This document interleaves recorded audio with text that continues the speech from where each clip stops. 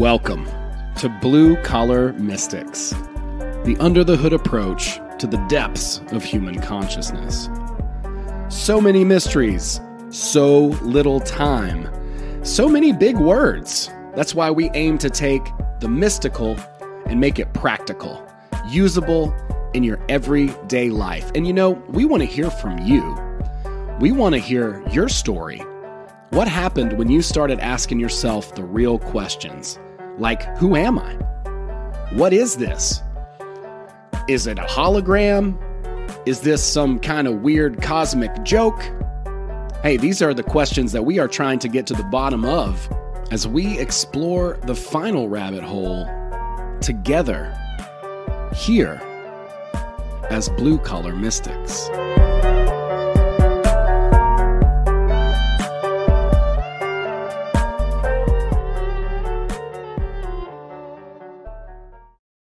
Right. What's up, everybody? Welcome to the show, Blue Collar Mystics. We are joined with two of my favorite podcasters from the Grimerica podcast. We got Graham and we got Darren. You guys are not together in the same space. You're in studio, Darren, and Graham, where are you at? I'm in studio, just in a different one. Man, you guys have like multiple studios. You're crushing it. I love it, man. It's great. Graham, quit coming over. He just didn't want me to come anymore. He's like, you might as well just stay at home. Oh. So I'm like, all right, I'll stay. Invited you tonight. No problem. Invited you over tonight. Well, you guys have been making the most of it for sure. Want to say some of the audiobooks and stuff like that have just been killer. And y'all have been hammering those out. If people aren't familiar, I'm going to go ahead and do a little screen share here and show your guys website and talk a little bit about what you have been doing, because I love it. Grimerica.ca. You guys are Canadian, I'm sure. I'm sure that comes off pretty obviously. Lot of video. You guys are up to over 500 podcasts now, I think, at this point. And some of the books, audiobooks, I wanted to take a look at this. This is really cool. I love what you guys have been doing here. Tons of old titles that are on Amazon or Audible audiobooks and all over. We'll talk a little bit more about this. Hey, there's you. Yeah, that's right. I even did one for you guys, and it was really cool. You guys should check it out. The Rudolf Steiner book is right there in the black and gold, the philosophy of spiritual activity. Right this there. one here, yeah, and and just a bunch of them. Joe Roop's got one or two in here, I think, too. A couple other folks. And speaking of that, last year we did the first Magic on the Mountain. And this year, we're going to do the second, and I'm really excited about this too.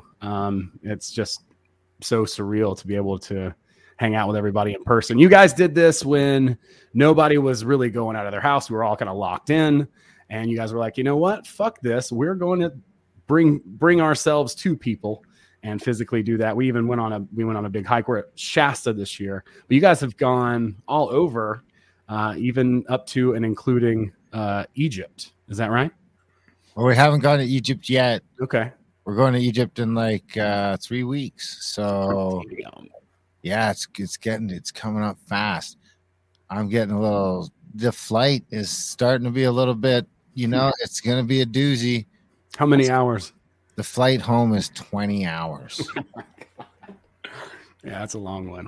Yeah. So it's like, and that's not straight flying time. I think it's like 7-hour flight, then like 5-hour layover, then another like 7 or 8 hour flight.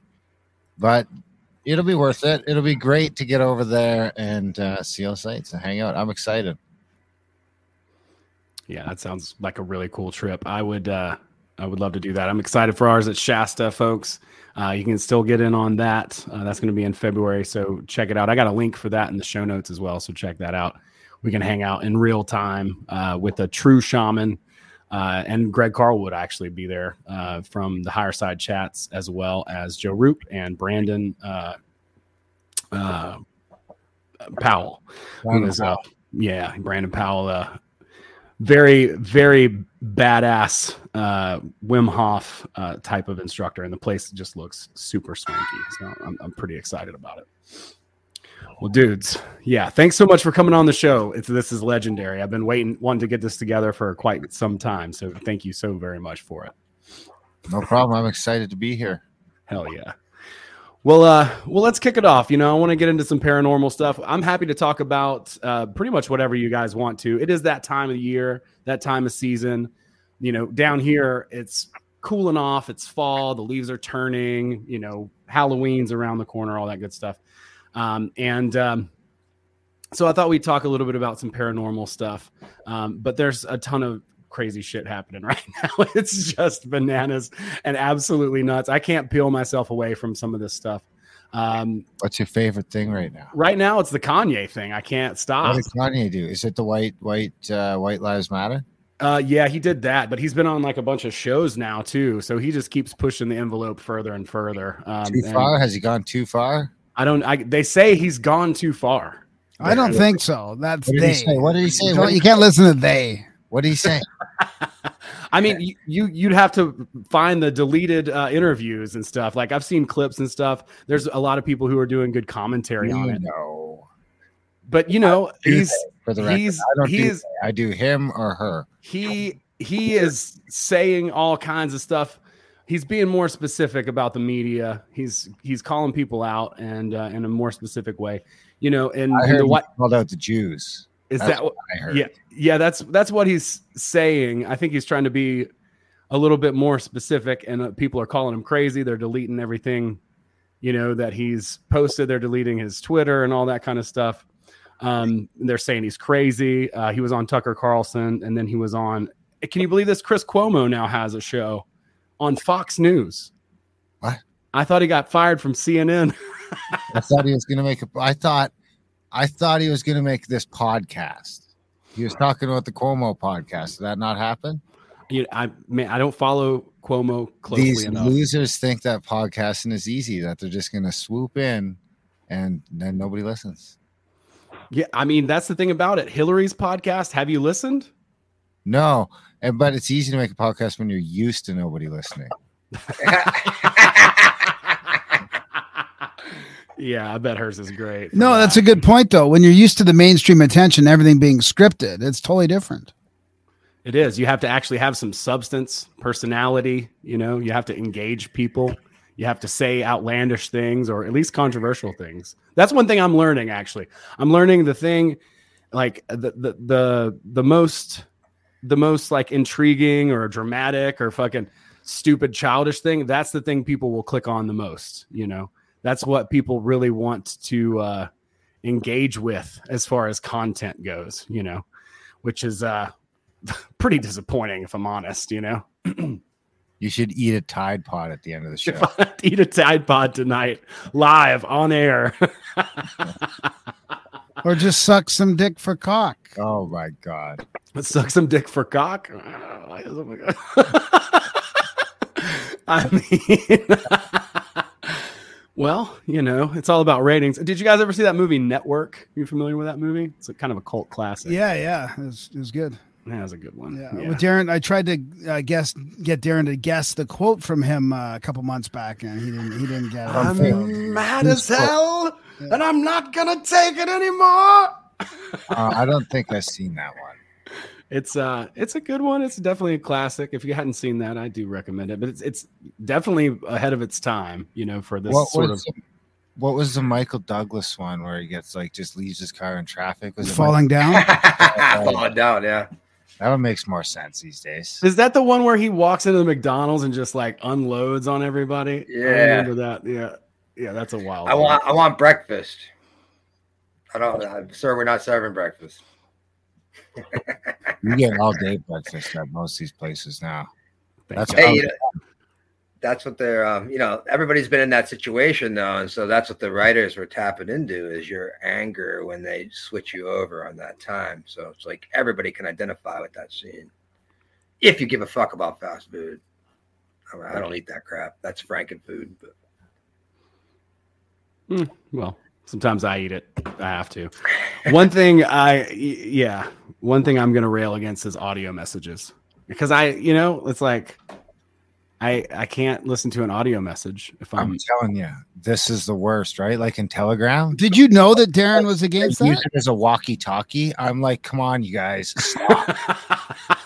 I refuse to participate. I'm like, I'm not listening. Yeah, I hate it. I'll be so far behind, but what can I do? I'm on a Zoom call. I'm on a podcast. I'm editing audio. You want me to stop editing audio, listen to what you got to say, which could be way shorter if you just type it out. You know what I mean? Let's be honest. Or you could dictate it. You could just say it into the thing. Everybody's different, right? Like, so I know for some people. Or you could just not hold people accountable for their way to choose to communicate with you because it's uncomfortable. I mean, you can get to that voice message whenever you want. Yeah, I do. I hold them accountable. I just not listening. I just ignore it. I mean, it's not that I ignore it. I just other things get in the way, so it irritates me. I'm an inbox to zero type of guy, so I like to, I know I have some friends they'll have 3,000 text messages and shit. And it drives me crazy. I can't. Just looking at his phone gives me anxiety. Got like 26,000 unread emails. Well, of course, dude. Those are just all spam and stuff. They just show up there. That's. You just delete them. But I had a problem with the voice thing at first, but now I love it because you can just put your phone aside and it goes through everybody's thing in order, and I get to listen like 10 messages in a conversation without looking at my phone. Until Darren comes up, and then and then he has to type in like 10 one-word texts. I mean, it's just a voicemail. Jeez, we had to live at that for 20 years. It's I remember. Yeah, we're going backwards. I'm listening to a voicemail on my fucking tape recorder again. Oh my God, same, dude. Yeah, it's 2022, man. Just text me. That's a text. Darren likes text too much, though. I mean, I send Darren a text. Get this. I send Darren a text like, this is some of the stuff I need to discuss with you. It's like 5 points. So I'm like, the next time we talk, like tonight before the show or after the show, we'll talk about this stuff. And he's got to start answering them in text, right? Well, yeah, half of them, only half of them. So it doesn't really so we can't really discuss it because he's just going to give me 1 or 2 word answers on stuff, but it's only half of the stuff. So he hasn't answered all. On you. That's on you. That's on me to remember and follow up with you. You forgot about these, bro. And I could be like, oh, I'm sorry. Fuck off. Man, I drove 40,000 miles this year, and I don't have time to dictate and edit the things that the computer can't hear. And if somebody wants to text me while I'm driving and we don't want to have a phone conversation, then yeah, I'm going to send a voice message. And I have no attachments to when you get back to me with that. But perfect. I'm not getting into it. That's a great way. That's a great reason for that. So for the record, you can always phone me. Yeah, right. I mean, I prefer a phone call, but most people don't fucking pick up. I don't answer my phone. Snapchat me. And if you can't get me on Snapchat, then send me an Instagram message and I'll shoot you a telegram, and we can rendezvous on Twitter. So what we've clarified here is everybody has a different methodology that they prefer someone to contact them in, or whatever interface they are today, but you can't really dictate every single line of communication. And I can guarantee you that some of the better things that I would ignore are going to start coming in interfaces, which I have to participate in. For instance, I don't fucking like Facebook, but somehow, some way, people still find it important to make Facebook the intermediary between our communication, even if they have my phone number. So, it's like I'm done regulating how people want to communicate. And I want to ban right now again. Facebook, but you're too good at Facebook, Darren. That's the problem. Winning. No, it's cool. I get it. Everybody has more convenient ways to communicate. We're just riffing here. I listen to the voicemails things as soon as I can. But my voicemail on my phone, I swear to God, my outgoing voice messages, don't leave me a voicemail unless you're my friend, because it's I think I made it a couple of years ago. I was like, it's the 2000s, whatever. Don't leave me a voicemail unless it's funny and you're my friend. And then if it's funny and you're my friend, my voicemail's full. So text me, So long story short, you got to text me. But maybe I'll clear some space off just because I haven't heard a funny voicemail or like a prank voicemail in a while. Yeah, the times they are changing. That's for definite, damn sure. Let's talk about voicemail still from the eclipse in 2017. I wonder what even is still in here. It's probably like a bunch of ex-girlfriends just bitching me out and shit. It'd be fun to actually go back and listen through some of the stuff that's probably still on there. But we all like audiobooks. Great segue, huh? Audio messages, audiobooks. Yes, huge fan. And we'll talk a little bit about this, and maybe talk about some of your guys' favorite ones that you've done. I'd love to hear, a little bit about that, because man, God, you guys have put out so much. I don't know how you do it. It's kind of insane. There's got to be 25, 30 titles just on your page here. I think it's 73 total now. Jesus, 73 audiobooks, and you're on mute, Graham, but I bet you're. Yeah, I've been saying some good stuff. Yeah, about 70 titles. We got a really good one on Grimerica Outlawed. We just popped it out. Fan favorite. It's a transcription of Mr. Putin's speech. Okay, Grimerica cool. Outlawed. It's about 50-minute podcast, and it just narrates the whole thing. So there's a sample for you. I asked for a Russian accent, but he refused. I can't do characters. That'd be a fun one to hear, though, for sure. I got it. I'm building an outtakes reel. Oh boy, your outtakes were funnier. You like we're having a good time with it. Graham gets very upset. Well, after the 10th try at some sentence, and it's always the last fucking word that gets you. It gets frustrating. Yeah, that would be really funny. That'd be a funny like series of sketches too. You could get like a Samuel L. Jackson reading an audiobook, and screwing up sketch. He just goes fucking ham. It's easy to do. When you miss it 4 or 5, God damn, and some of these titles, I mean, good on you for being able to do, because some of this stuff is so wordy. It's almost better to kind of cut it down if you can, because it's so freaking verbose. Like, what's your approach been with that, with some of these older books? Just power through it. What's that, Darren? Verbatim. Yeah, verbatim. Yeah. I have an issue with that. I do. I have to fucking do it verbatim. I mean, it's like, well, that's the way it's written, so I'm not going to correct it as I go along. I just do it verbatim. Totally fine with pronouncing things however he decides. No. I look them all up. Some of them are just the only reference is the book I'm reading. So what do you do in that case? It's nowhere to be found except for the book I'm reading. So you gotta make it up. Well, then I just follow my intuition and go for it. I mean, it's a cult. This stuff some of it would be dead anyway. Exactly. 20 or 30 or 40 years down the road, somebody's going to be doing a spell, an incantation, and you're the way that you express the word. Hey, they fucked with the English language anyways. I mean, they got rid of the J, wasn't it? The J's and I wonder about that. Huh. They messed with our language. Yeah, and they added the K's and they changed the S's and the F's and all. You wonder what it was really sounding like back then, Was it also the Jews? It was the Jews. It was the U's. It was the U's. Got it. Use. Oh no, that's great, man. Yeah, I like that.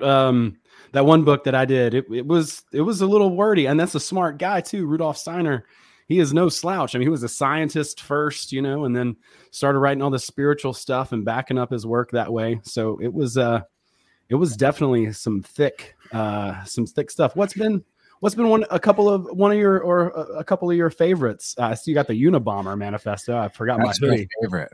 That one's good. That's my favorite. I think really that's good. The only one I listen to. I like a couple of H.G. Wells books, the New World Order from H.G. Wells and The Fate of Man, because he's a really good writer, and it's interesting. Shh. I know. Fate of Man is coming, but he gets he's I don't know. It's interesting to see what sort of some of those what people would call globalists back then. I'm not really convinced about all these connections that people are claiming. But it's interesting to hear what they had to say. Proofs of a Conspiracy there is a really good one. That's kind of popular right now. But if you scroll up, Behavior of Crowds is another one, because they talk about how manipulatable the masses were back then 100 years ago. And they talked about this crowd behavior that we're seeing right now in society. But it was there back then, you know. When they say crowd, they mean like what we would call group think. Uh-huh. You know, really interesting book because it's so old, you know. Some of these things are really resonating with what's going on today. And then I like some of the history ones, like history of spiritualism and history of the supernatural, just kind of give real good overviews of that, you know. Yeah, that's cool. I didn't realize this book existed, The Behavior of Crowds. I knew of Gustave Le Bon's book. Yeah, he references that one a lot. Yeah.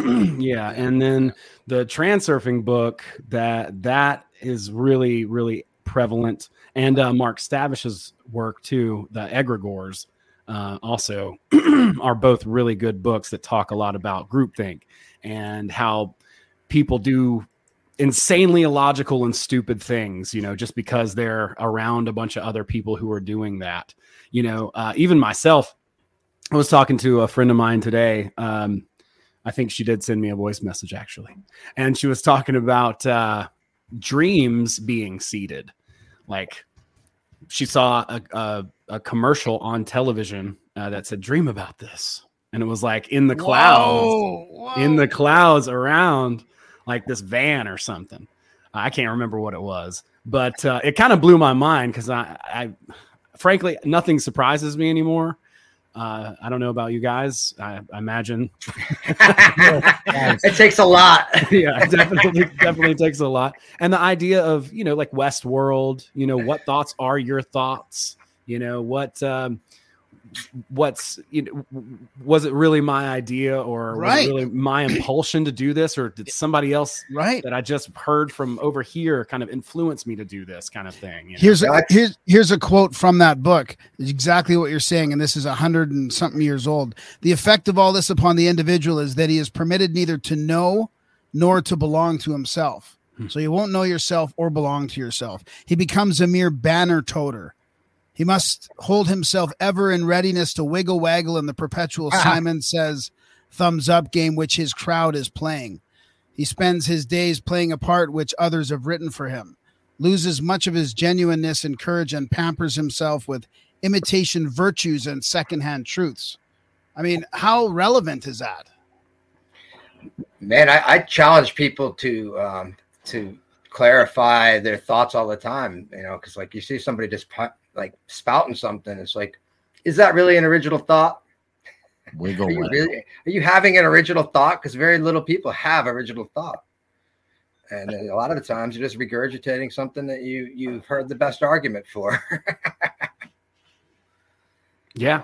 Well, I mean, some of us, if we started with our original thought, it would be about 10 steps back from what the best argument is. So, I mean, how to, you know, how to disengage, but also understand and be able to build on the shoulders of other people, you know, because there are some great ideas out there, but that quote's absolutely perfect. And I think we see it so much. People will just jump on the bandwagon,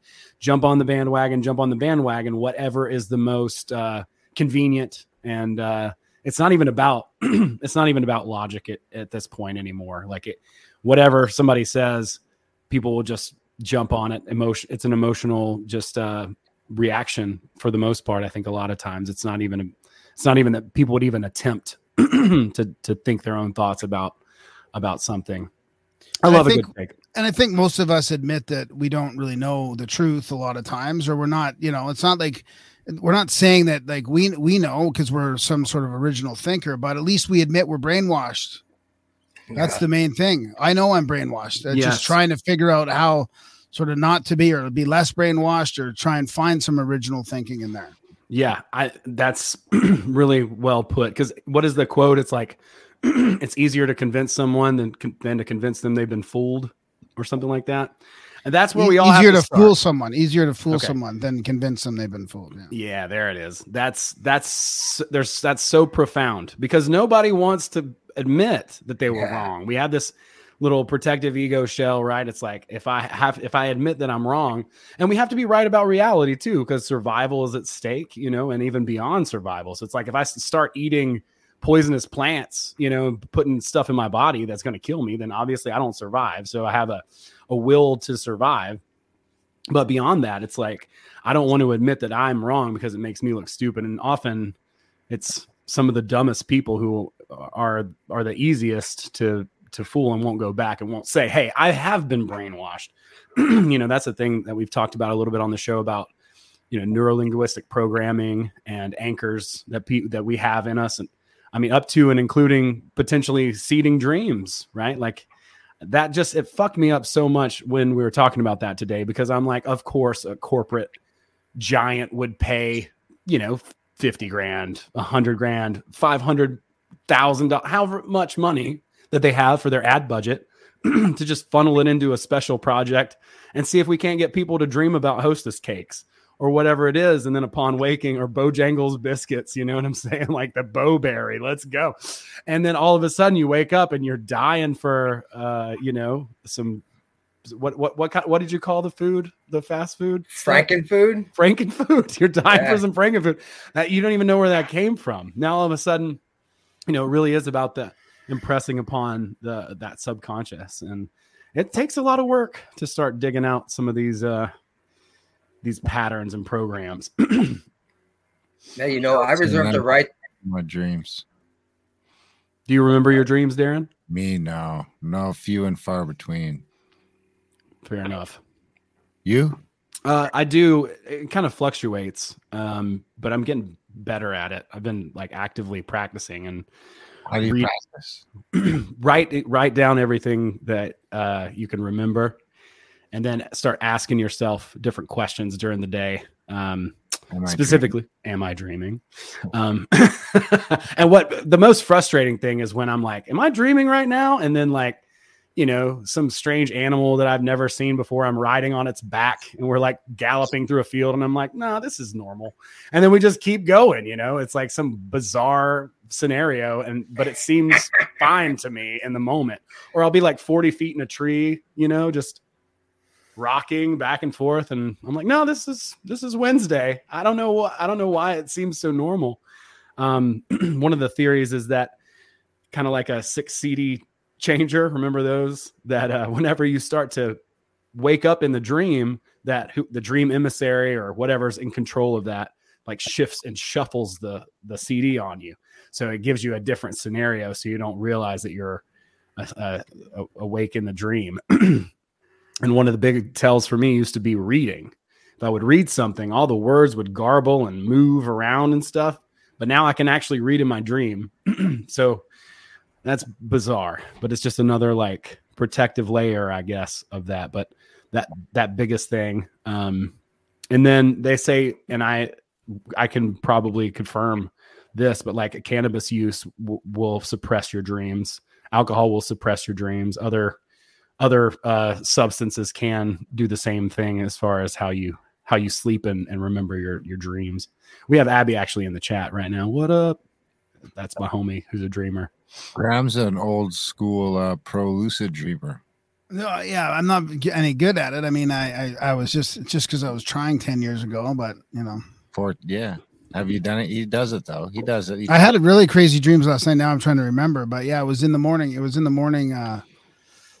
And it's just insane. But now I can't even talk about them. So, but what was it? A seeding dream? Did you seed?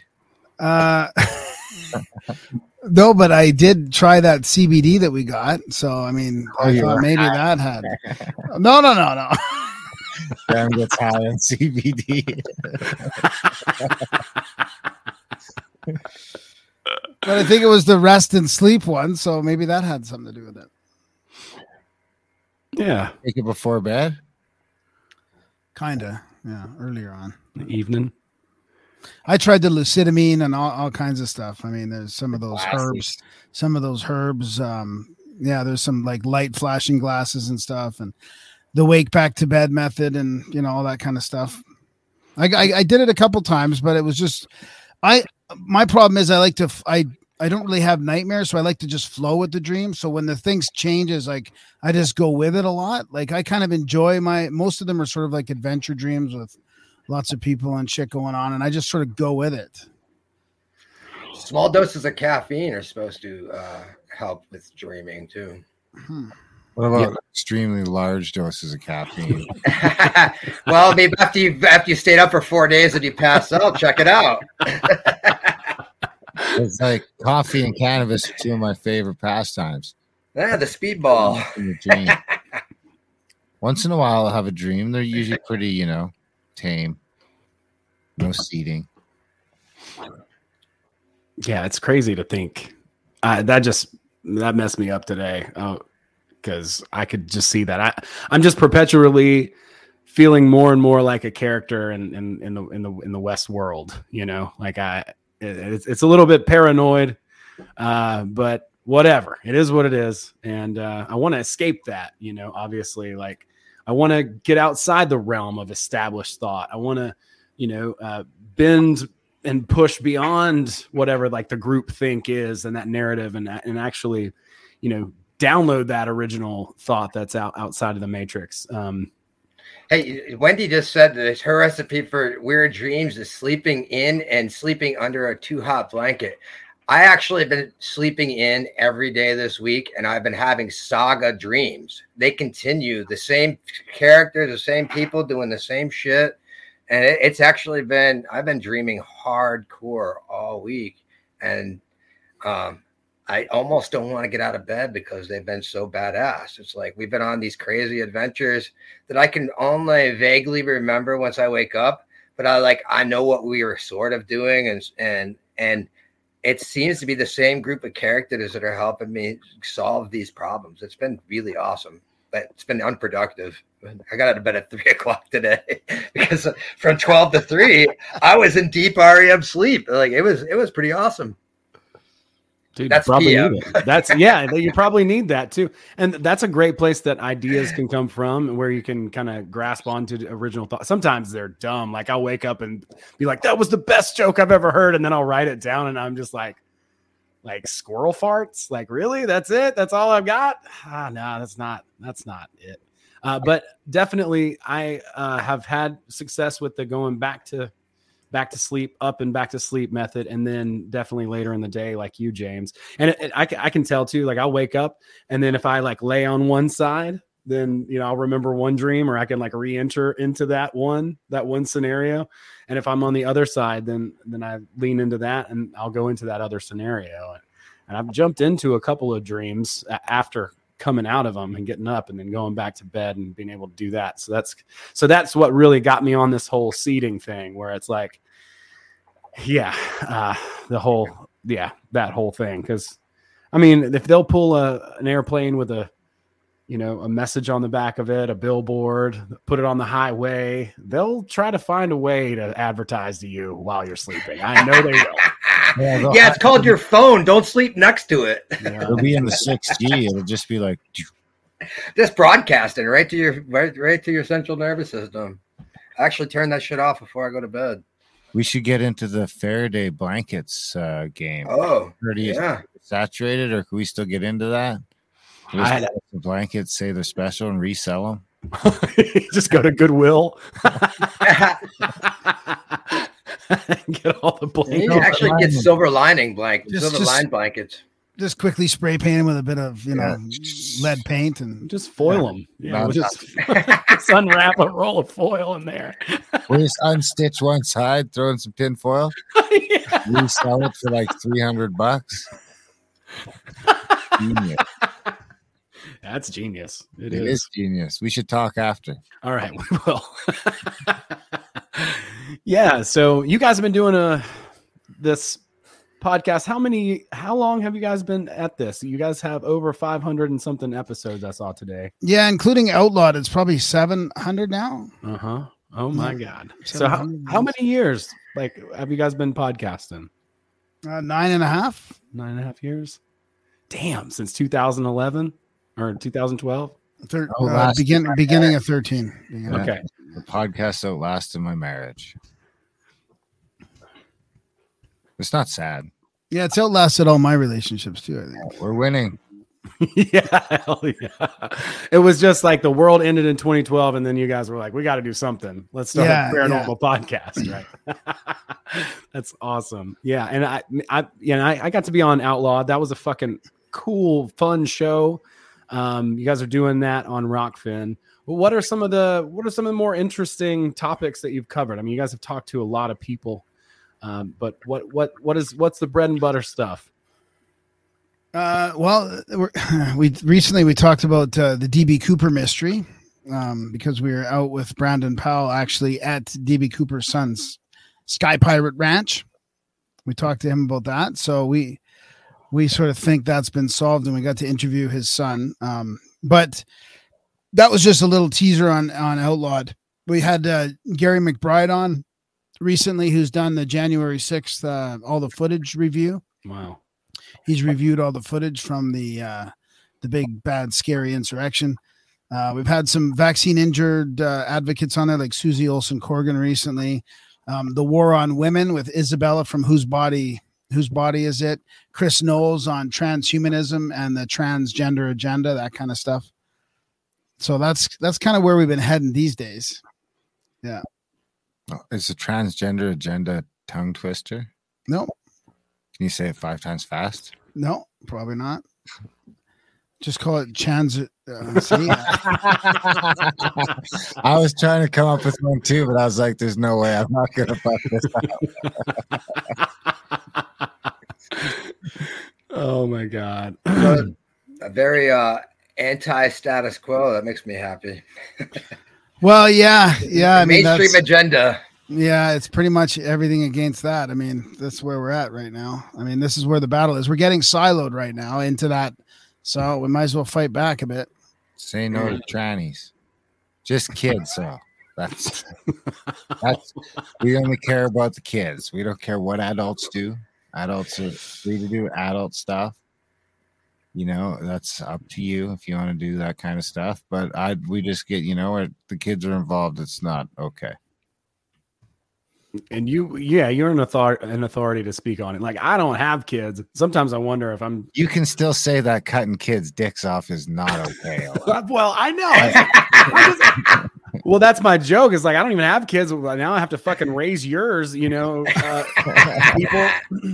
but yeah, but I'm saying you are a legitimate. I'm not an authority. Let's not.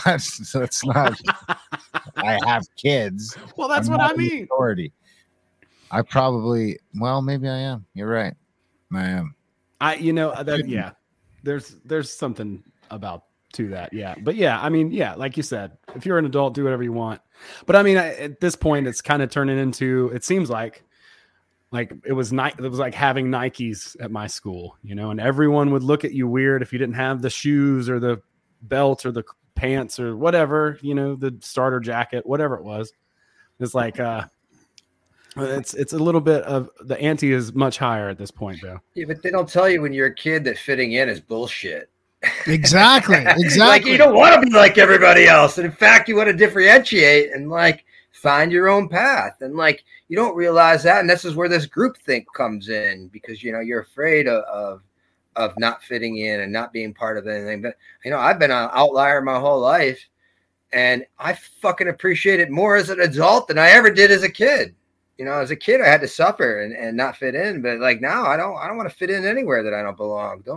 Don't send me there. Don't try to box me into the bullshit. Yeah, but we also have an inherent need to be a part of a group and to have friends and people around us too. So it's really manipulative when you twist the head of a young impressionable teenager or something like that. It's like you're saying, of course you appreciate it more now, because back then you were like, who am I? What am I? I want to be with party with you guys, and we grow out of that more and more as we get older, but it is part of our identity to want to be part of some sort of a group, so there is that. And so if they can take all that energy and then transmute it into, cutting their dick off or whatever. I don't know.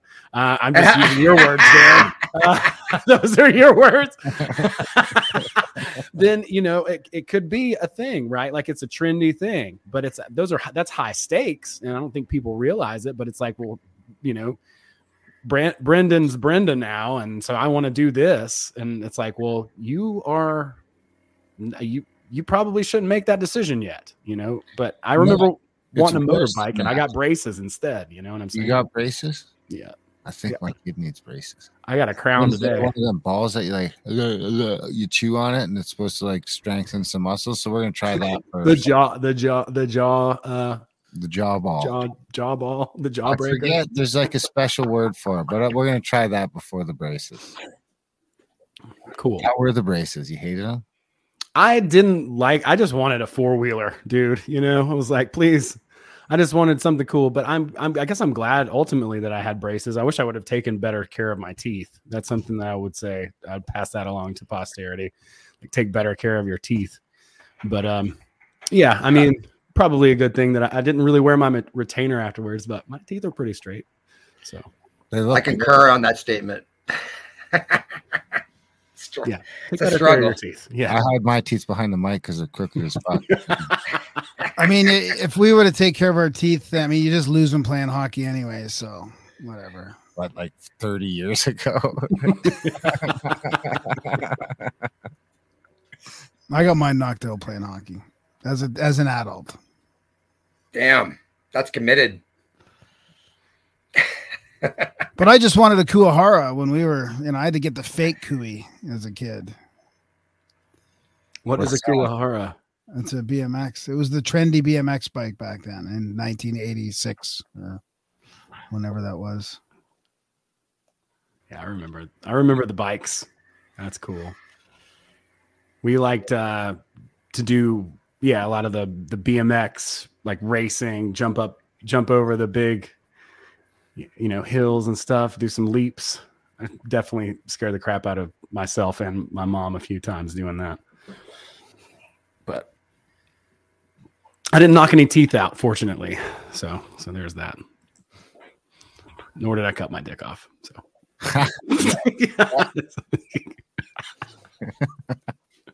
I'm still thinking about it. He said on a BMX bike, though.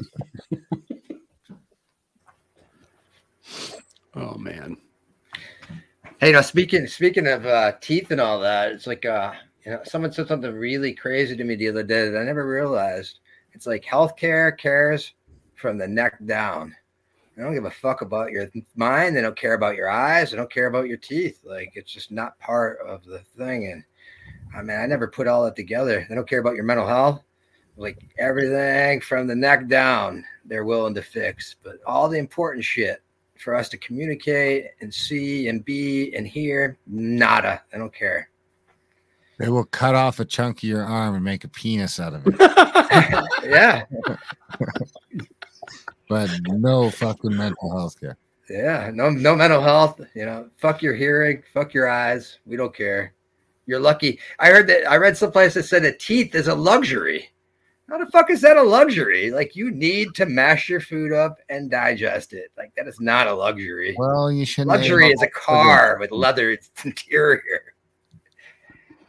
Well, you don't need teeth to chew up crickets and insects and stuff, right? Very good. It would be like you just suck it in through a straw. Yeah, they just mash it up into butter. If you want to eat bugs, I mean, there is no more world hunger. I'll tell you that. Eat some grubs. Do you think we should eat bugs, James? No, I actually like I like a full spectrum of foods. Definitely do not. I would definitely eat some bugs if I was out hiking on the trail and hungry for sure. But I wouldn't mandate it. I might. I think all the 1%ers should eat bugs. Like let's let them fuck around with some bugs for a little bit. Yeah, it'd be nice to see folks who are making all kinds of different edicts and rules actually have to live by those rules for, I don't know, a day, 2 days, you know. Loopholes, man, loopholes. You know, there's a back door for all the people making rules.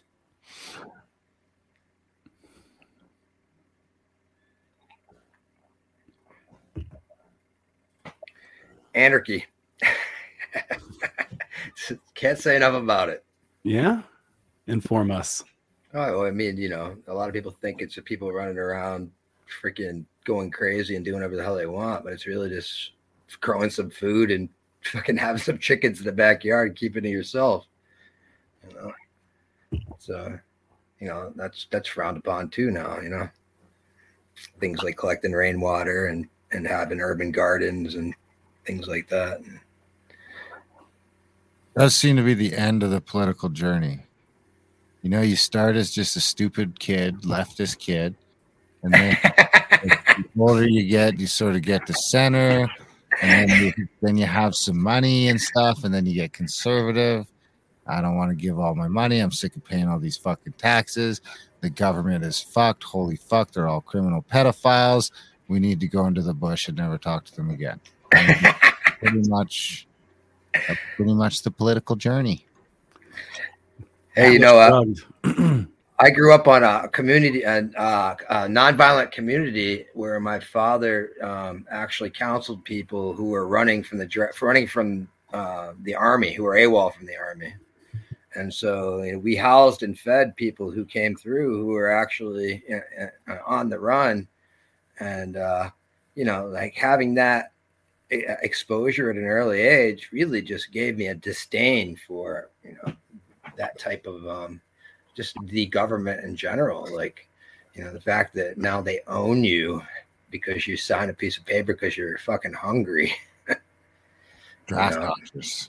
Yeah. I mean, we definitely had a few draft dodgers. We had people who walked off, but who literally left battlefields and left their bases and never went back. And they would try to counsel them through, you know, all their options and help them get Canadian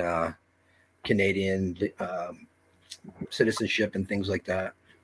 No wonder we're so weak. You filled your country full of draft dodgers during Vietnam. And now they just want to make us get these jabs, for fuck's sakes. Now everybody's folding up like a picnic table. Hey, man, the acronym for job is just over broke. That's some slave shit right there. You know, you got to have a purpose. That's really the activities you need to be engaging in. And, you know, having, you know, a job needs to be a means to an end, to a final goal that means something. Otherwise, it's just a trap. It's a trap. Yeah, it's getting harder and harder. I will say that, you know, for people who are trying to do it yourself, you know, it just becomes not to cloud the water or say anything negative. It's still totally doable, but it's almost like there's just more and more, you know, issues to have to navigate, you know. And I agree. Man, I walk a line that would make most adults cringe. I just took a 25,000 mile trip with $1,500. Like, I made it happen. It was amazing. Had a great time. I mean, I don't think there's a lot of people that would do what I've done to live my purpose. Like, you know, it's like, of course, their purpose is completely different. But sure, it's about belief. When you're on purpose, the universe conspires for you. And you know, it's this idea, this attachment and addiction to funding and money and needs that really dictate that idea that you need to get a job. And you know, bad decisions that add up. I don't have very many liabilities, so I can do whatever I choose to do with my time. Hell yeah. It takes a certain amount. I mean, it takes a lot of courage to go out there and do your thing and really differentiate and be who you are. It's not an easy thing, and it's not something that it's like you make the choice once and then it's just easy forever. One of my favorite a continuous choice. It's a continuous. One of my favorite authors is Stephen Pressfield. He wrote a book called The War of Art. He's got a couple other ones. One of the things that he says is that he agrees with you that the universe does conspire with you, but he says it also conspires against you. So like as soon as you say that you're going to do a certain thing, there's going to be a bunch of resistance there. You know, the idea of balance. So it's like, I'm going to do this thing. And then all of a sudden, in some form of resistance, it might even just be procrastination or something like that. Yeah, but that yourself. That gets in your way. And then, you know, once you overcome that, then you get that push, you know, the universe conspires with you as well. That seems to be pretty accurate as far as my experience goes. And, you know, it's been really cool watching you guys, especially over the past couple of years. I know it hasn't been easy, but I'd love to talk a little bit about that. You know, we talked about it in Arizona a little bit, just finding something to believe in, something that works for you, you know, and you guys are really doing, you know, your own thing, still doing other things too, but you're doing your own thing now. And that's a long road. I mean, since 2012, that's 10 years. It's quite the journey. It was pretty weird because we had an opportunity to do this audiobook for a guest, and I had read the book, and I was like very intimidated by narrating it. But I was already thinking about narrating books. Like I was going to narrate a D&D book and my friend's How to See a UFO book and this recovery book. And I had narrated the big book when I got sober in like 2008.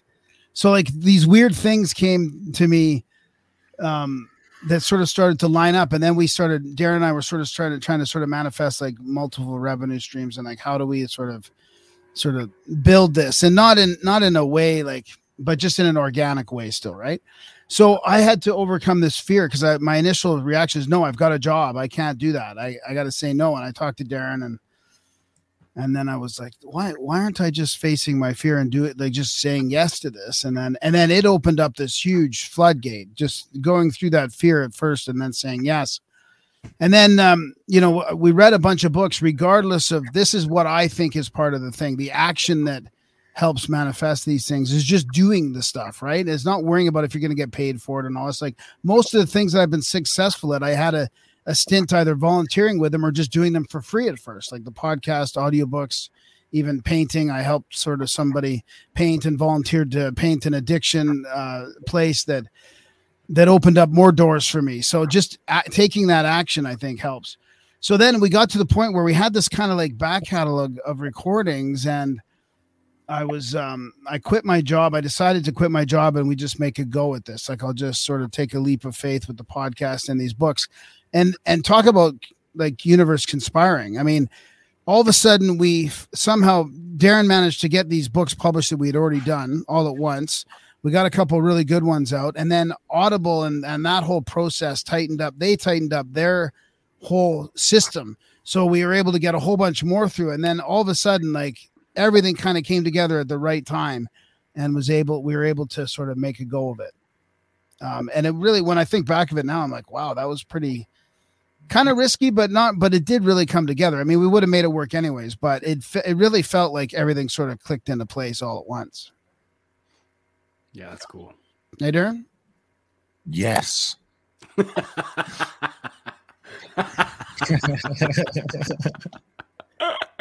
were probably doing the events at the same time. I mean, it all sort of started doing it all at the same time. Yeah. Yeah, the events thing is really cool too, that you guys especially did it in the face of freaking COVID, you know. That was one of the coolest experiences just because I hadn't been around people at all, you know, all of us, it was that way, you know, so it was pretty damn cool. Was that this year? That was just this year, right? That was just this year. Yeah. It's crazy. It hasn't even been a year. Beginning. Was it February? February. February. Yeah, that's so right. Had we already done 3 by then? We did 3 in 2021, I want to say. We did 3. We did have 2 scheduled for 2020, but we had to cancel them. Or we didn't cancel them, we postponed them because like the venues were closed and they just refunded our plane tickets. They were like, you ain't going anywhere, motherfuckers. And so we pushed all the 2020 stuff up to 2021. So we did 3 events over all that COVID hysteria. We had a COVID super spreader event where Hey, I've been to super spreader events all year long, and I can't catch that shit if I tried. You would have caught it at this one. Oh yeah, we all got it. Yeah, 22 of us. Everybody got it. And then we crossed an international border with COVID, which was an experience in itself. Graham was in the back all sick. They're yelling at him. So I started yelling at the lady, and then Graham starts yelling at me. It was fun. So what did you mean, Owen, about it's harder nowadays to do it on your own? Like, what did you mean, like economy wise, or it's just becoming saturated, or what's your thought? A little bit of everything. I think it's a little bit of both of those things, and it kind of depends on what you're trying to do, right? It's a bit of finding your own way too, because I mean, a lot of people will just start a podcast, like cool, but I mean, do they have like an end goal for that? Is that like, you know, what's their business model? There's all these different comedians now. They're putting out their own specials. They each have their own business model, the way that they're doing it. Like Stavros Salkias, you know, puts up these short clips, you know, all leading up to his, you know, 1 hour special that comes out in 2 months. Great business model. Definitely it works. But contrast that to somebody else, and they have a completely different strategy. And I think it's just, you have to find what works for you, because everyone wants to sell this, like, this homogenized, you know, already put together thing. And you're just supposed to take that and copy it. And then you're going to have all the success in the world. But then you just become a carbon copy, or like a parody, literally, of whatever it is that you're emulating. So it's difficult in that manner. But I think also the economy too is definitely really been challenging lately. And you got to understand, it's hurting everybody. Like, if you're offering a service, or if you want a service, you know, and you're like, I really want to work with you, or I really want to do this thing, but I can't swing it right now, you know? So it is kind of a new economy, I think. And a lot of the older models are fading away, and that's always going to happen. There's always going to be new challenges that we have to face, and new predicaments and situations. But I think just customizing that template and finding your own path, that's the beauty, I think. That just that's that's really cool. Joe, I see Joe Roop in the chat. He just linked the Pimp Hand. What was that book that Brandon was talking about? It's like a pimp book that came out in the 70s. Pimp Games. Oh my God, yeah. Remember that? Yeah. Yeah. It's in here somewhere. We're not going to talk pimping tonight, are we? No. Is Joe Roop the anonymous Facebook user? Yeah, he is. Oh my God. Iceberg Slim, he says. That's the name of the guy. Unless you get the app for Rockfin on and let Facebook talk to Rockfin, everybody's going to be anonymous. Oh, okay. Interesting. Yeah, he's not doing that on purpose. Okay. But yeah, you know, in this type of economy, you know, the way to really thrive is to save people time and save people money, or give people information that can help them make money. And you know, somewhere in there, you know, it doesn't matter how bad the economy is or how bad inflation is, people are still business as usual, and they have to meet their bottom lines. And you know, providing those extras that help people get through that. Yeah, services that get through that. Yeah. It is a way. And you know, it's like, if you help someone connect some dots, they're going to pay for it if it helps them move farther through their goals. Yep, be of service to people. That's part of the trick. Which goes full circle on sucking dick for cock. There we go. I knew we'd get into some deep territory tonight. You know, you know, some paranormal, astral, sexual favors. Well, you know, I mean, if you read the Robert Monroe books, he does talk about sex as a thing. You know, in the astral as well. He's talking about, and that always, dude, just recently. What? Well, we had a guest on that was astral sexing and astral fighting and turned out to be a goddess in the end. She turns out to be God of the universe. Isn't that fun? Nobody's ever a fucking janitor in their past life, you know? No. This is now. This is like now. Okay, this is now. This is Okay. like, we haven't got it. We didn't Okay. want to go there, but Current. this is now. Current. Yeah. God. Okay. Well, hey, all right. Hey, you know, everybody's deciding they want to be called something nowadays, so you might as well just hop on the bandwagon. Yeah. Just go for You the just call me- highest level altogether. I mean, you know. Absolutely. So I do have a weird paranormal thing talking about dreams and all that kind of stuff. But I'll tell you what, I'm gonna just give you a heads up right now. Is honestly, I can't talk about it. What? Because what do you mean? What? You know this is like You're bringing up and they're like, oh yeah, I can't talk about it. there's a story behind it because when I talk about it, it happens, right? And it can't happen. I mean, it's a protection thing for You already somebody. fucked it up. It's too late. No, it's not. No. I'm not saying anything I more. But know I mean, it's this is how powerful this Wait. stuff is, right? Like It is this powerful. is the. I mean, there's other shit going on in other realms, and if every fucking time I talk about Wait. it happens. Wait, you fucked up. No, Yep. no, I'm sorry. no. I'm Hey, not, we know. no. Speaking of paranormal stuff, I actually live in the oldest town in Tennessee, and they literally have paranormal tourism where you can tour like the inn and these, you know, slave quarters and all these places, and they rent you equipment, and you can like You just play saved for a bit. Ghostbusters. You know, I mean, that's not something that I'm going to regularly engage in with my heavy schedule of activities, but I find it really interesting that, you know, it's right around the corner, and you know, there somebody's, you know, pulling cash in on that. Yeah, I'm not much of a ghost hunter, but I mean, I do believe in it all. So What do you think ghosts are? I think it's multiple things. This is going to be my answer to everything. Almost is multiple things, but I think it could be leftover sort of energy stuff, and also I'll have to think about my other answers. Darren, what do you think? Fake. You don't think it's somebody's soul that's escaped Maybe their it body? is. Maybe this could be. The other thing I've been thinking lately is that it could be humans, masters that are actually just showing themselves to people in other realms. Like it's not even a ghost; it's somebody in this world, a human in this world that's messing with us. Yeah, They're just astrally projecting. It's just Joe. yeah, that, you know, yeah. That's, you Just know, knocking Aunt shit off Susie. your counter.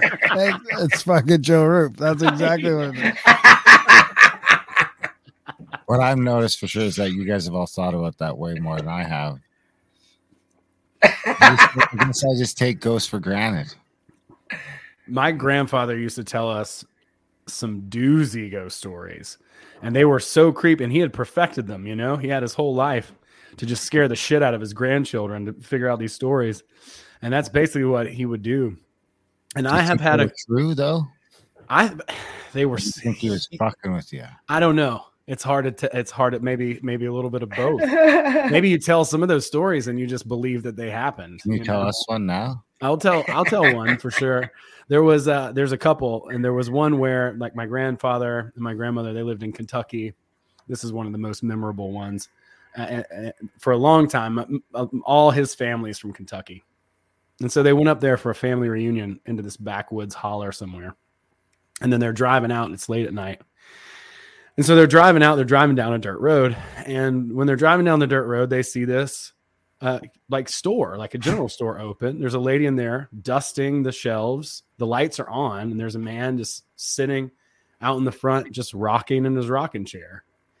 And they walk up and ask the guy, for directions because they got lost. And so the guy was like, yeah, so if you just turn back this way, go down here, you'll be, right where you need to be. That's all you got to do.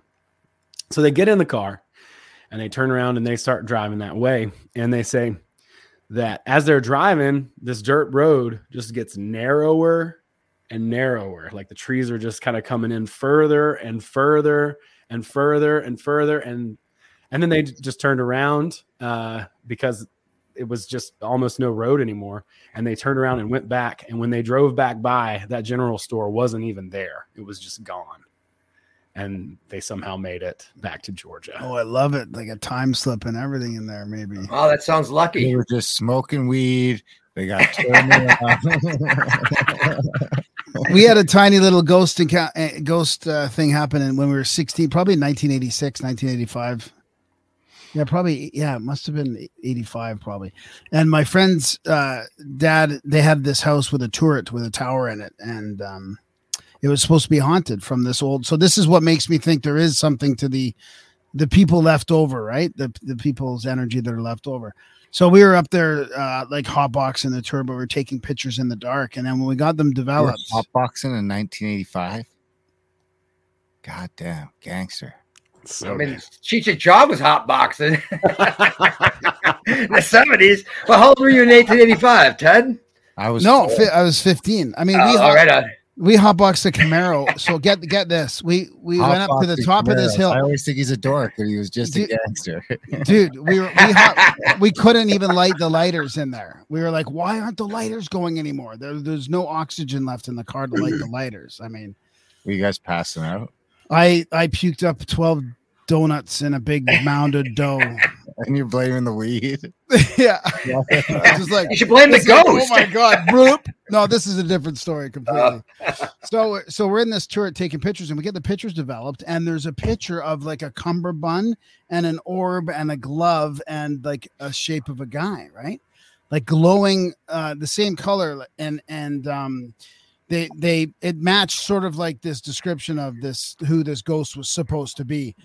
And then there was a second picture of an orb, I think, too. And my girlfriend at the time, her mom was like, just leave that alone. Like, she was totally trying to warn us against it, right? Because I think we're even playing with the Ouija board in school a little bit and stuff too back then. But yeah, that's just something little. But I mean, it was prevalent enough back then that it definitely was something weird on the film there. yeah, I've never played with a Ouija board. Those things give me the absolute creeps. I mean, what are people thinking? I seen Ouija boards at the toy store the other day. Oh yeah, that's where you buy them. They buy them, yeah. It's like there's a Mr. Potato Head right here, or a potato head. Oh fuck! I just got canceled. All the other stuff was fine, and then a Ouija board right beside that. You know, these two things are not really. Don't be summoning and doing incantations, man. That's like it's just not a good. Oh plan. yeah, I know. I mean, if I would have, it's so funny then playing D&D in school and stuff, and then realizing after 9 years of podcasting that most of the shit is real. You've been D&D in for 35 years. No. What? No. I just started a couple of years ago. I'm just telling you, like, and as a kid, you just thought, oh, this is all just sort of make believe stuff. But then once you start really looking into stuff, it's like, oh wow, there's much of this stuff is actually there's something there. Wait a second. You mean the current established timeline for human history ain't real? Yeah, exactly. Well, yeah, oh my exactly. God, I gotta go back to the books now. Jeez. Yeah, exactly. You know, the hobbits and giants and dragons and magic and you know, paranormal and other realms and all this stuff. Yeah. That's what's crazy. I mean, you know, it's for me, I kind of got into this whole libertarian sort of mindset and maybe like 2012, whatever. Still a fan of all those principles and stuff, but I got into like objectivism and like, oh, well, if it doesn't make sense, it's not rationally, it's not there, it's not real. And it's like, well, there are so many more dynamics. And so, yeah, so many more experiences that are beyond that. And things can make sense and feel good too. That I needed to learn that. That took me even longer, you know, but the idea is just like, like all these different specific. It's like I got Gordy right now in the chat. He's saying we need to talk about winged pantherines. I know we do. I can't wait to hear what happens with this conversation. But if you would have told me that 10 years ago, I would have been like, you know, you can't if you can't explain it, right? Like even things into like intuition and emotion, which are very clearly, obviously things, you know, that we experience. Even those things I was in sort of a denial about. But but yeah, I mean, all these different experiences, the paranormal experiences that I'd had earlier were always still in the back of my mind. I told Joe not too long ago that I saw some sort of weird ghosty demon thing once when I was in high school, and it was real weird too because I was just laying in bed, and I guess it could have been a dream. I guess I don't think it was, but I was just laying in bed, and this like angelly, like white translucent like thing with some wings. Speaking of Gordy, was like hovering and floating above me. The wings weren't doing anything, but it was just hovering there. And its head, I said to it, are you like of God, or like, are you of, Jesus? I was a Christian at the time. And at the time, what happened was its head went from being like this to being like cocked over like this sideways. It like rolled sideways to its head and then started moving and shaking its head sideways forward. Yes and no. Looked like a yes, really was saying no. It was super confusing. But that shit freaked me out, but I never forgot that. Like it was always there in the back of my head. So even when I'm, trying to be rational and logical and be like, well, everything has to make sense perfectly, and I'm skeptical and all that. And I think a lot of skeptics being too skeptical, it can really suck the magic out of whatever it is that you're trying to do anyways. But those little things were always just in the back of my head.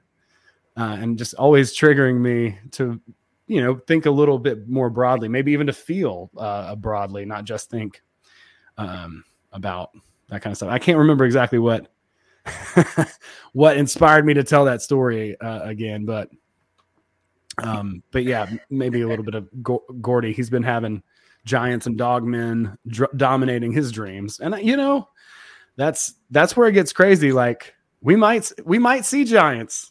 Who freaking knows? Like I know there's been a lot of articles and stuff about giants. Have you guys done any poking around into the giants of the early 1900s and any of that kind of stuff? Yeah. We did a couple of shows on that.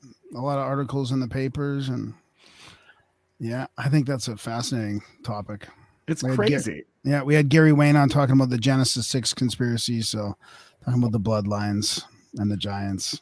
Yeah, I got to listen to that episode. Brandon Powell is all in on the Giants. Oh, really? I didn't know that. Yeah, that's great. He made the pyramids and everything. Yeah, that's what I think that they didn't necessarily make him through strength, but I think they were the ones that had the technology to basically like melt that granite, that kind of technology. I mean, I'm totally just going out of my ass here making stuff up. There's no evidence for this, but this is my sense right now. Is it? And they got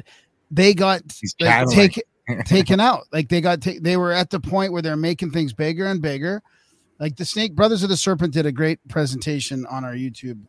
If it's still up, if our YouTube is still up it's called Unfinished. And it's about all these, ancient megalithic buildings from Egypt and all over the world, but they were left. Like, it's like somebody dropped the tools and they were left. So there's like scrapings. It almost looks like like scraped an ice cream scoop off of this granite, like scooping what would they call it? The magic ice cream scoop kind of thing. Right. So, and I think that a secret society had use of this technology all over the world, and they got taken out. And maybe that has to do with the giants and stuff like that. And that's how it all stopped. I mean, or it was a huge cataclysm. Like maybe it was the big flood, who knows, or maybe it was both, but it seems like all over at one point, everything stopped in the middle of working. So, I mean, there is sort of some ancient tales about and myths about giants being more powerful mentally and spiritually as well. So maybe they were kind of like a different race that had different powers, Well, there's those elongated skulls, right? That people say they've found these skulls that would have contained a lot more brain matter in them in certain areas, South America, I think, and Egypt too. And then, a lot of people will say, well, people, human beings had done that and try to trepanate or whatever they call them. Right. And like sort of mimic that. But it seems like these other skulls were different. Yeah. They had a larger volume inside the actual skull. So they were probably, the humans were, mimicking this and trying to sort of, take that steez, the pointy head, the cone head steez, so to speak. And I do think it might have been. There's people mentioning sonic levitation or sound waves and stuff, and I kind of do think that's where it ends up as well. But like the same technology that used to scrape this granite probably was moving these big blocks too. You know, just a different version of it or something. But maybe it was like some sort of sonic technology. I heard gongs, right? That's what it is. I heard somebody say that they just pour the bricks there, like on the pyramid, and then you just somehow pour the brick and then pour the next brick, which I had never heard that theory before. Sounds practical, but also difficult as well because you got to. Well, how do you get the molten liquid up exactly the same thing? I mean, that's going to take the same amount of volume and weight to.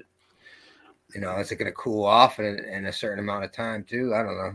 We're still at a stalemate. There's no doubt about that. I mean, it's good. Somebody's thinking they're putting some new shit on the table. You know, It was the juice. Yeah, Darren knows. He's not afraid to say it. You know, right when the Kanye comment came into the chat, Steve. Yeah, of course. Oh my God. Yeah. If anybody in the chat wants to share a ghost story or a paranormal story, you can hop in here and do that. I'd love to hear it. I've shared 2 of mine. Still got one more.